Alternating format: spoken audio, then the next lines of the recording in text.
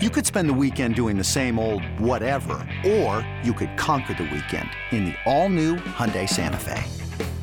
Visit HyundaiUSA.com for more details. Hyundai, there's joy in every journey. This episode is brought to you by Progressive Insurance. Whether you love true crime or comedy, celebrity interviews or news, you call the shots on what's in your podcast queue. And guess what?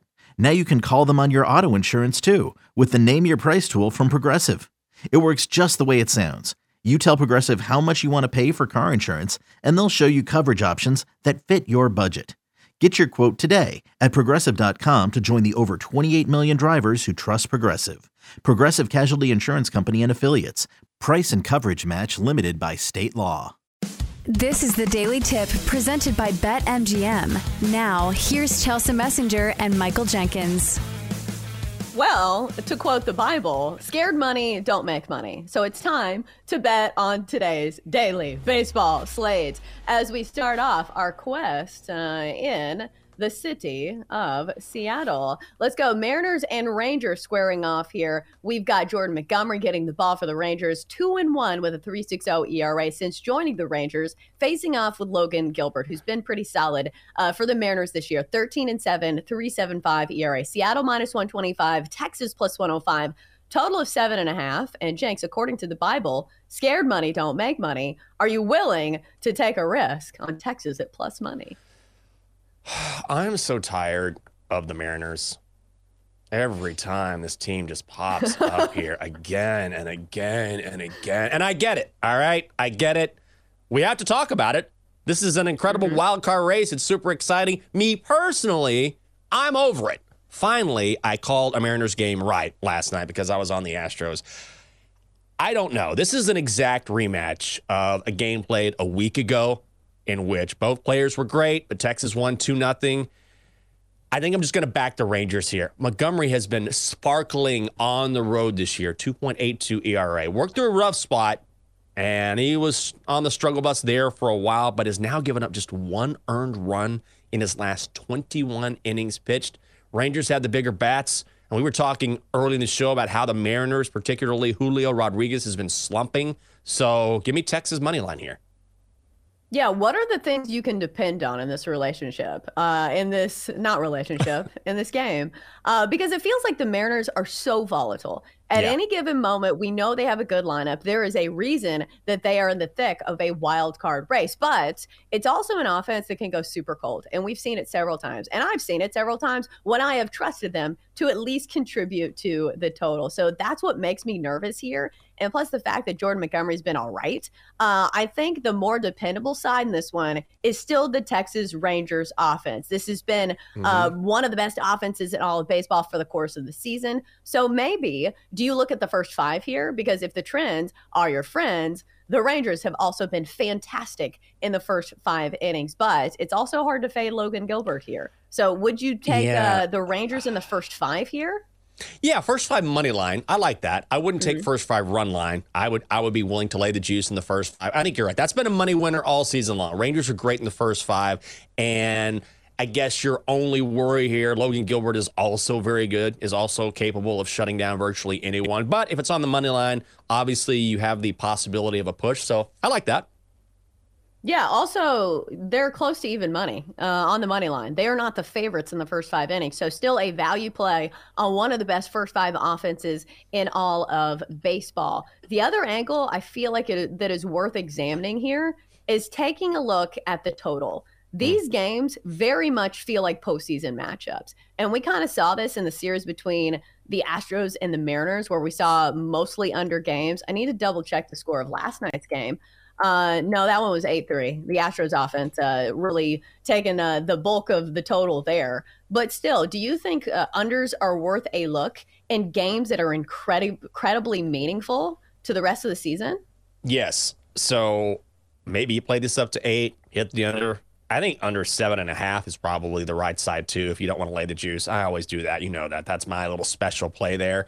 But yeah, these teams need to do everything they can. Great pitching matchup anyway. You're talking about a pitcher's park. And look, if it's tight late, would you be surprised if Texas or Seattle brought in another guy from the rotation to pitch an inning or two if they have to have it? This might as well be a playoff game. because they are playing for the playoffs. So I think you're right. I would definitely lean under here.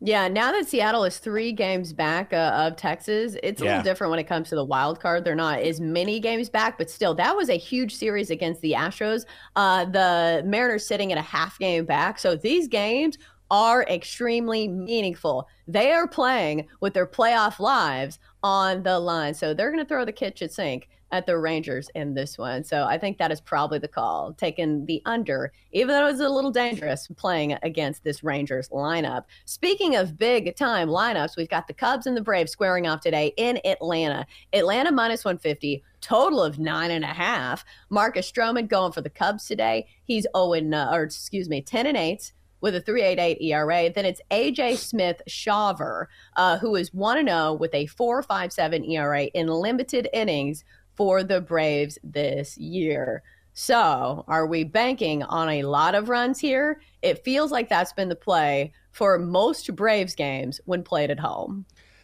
You know what? I am going to straight up fade Marcus Stroman here. And he was a guy who was super, super effective early in the year, and we would bet on him all the time. I just need a number to come out here. Here's the thing. A.J. Smith-Shawver might not be lighting the world on fire, but listen to Marcus Stroman. He hasn't pitched more than 4 innings since July 15th. You know why that is? Because he was struggling so much. Chicago decided, okay, let's ease him back. Let's have him come in out of the bullpen. And even then, he wasn't very effective. Blew a save against Arizona 11 days ago. When they finally did put him back in the starting rotation, that was over the weekend, he gave up 3 runs in 3 innings to the light-hitting Rockies. So you think he's going to get right tonight on the road in Atlanta?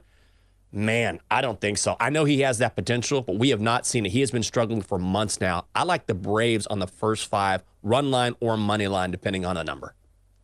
Yeah, I like that as well. Trusting the Braves offense has been really good. I still think the over is worth a play. 9.5 seems pretty high. But if you have seen some of these Braves games lately, they have had double-digit totals in 6 of their last 7 games. If you look at some of the scores of these, 10-3, 9-6, 8-5, 7-6, 6-5, 6-5, 9-3. So even if they're giving up runs, which this Atlanta bullpen has kind of given up, and plus you've got a starter for the Braves who is not one of their go-to guys. This is a young guy starting for the Braves tonight. I think the over still worth a long, hard look. Next up, let's go to the Marlins and the Mets. Miami needs to win games here. They're minus 135 behind Jesus Luzardo, who's 10-9 with a 3.73 ERA, facing the Mets and David Peterson, who's 3-8 with a 5.37 ERA. Total of 8 here.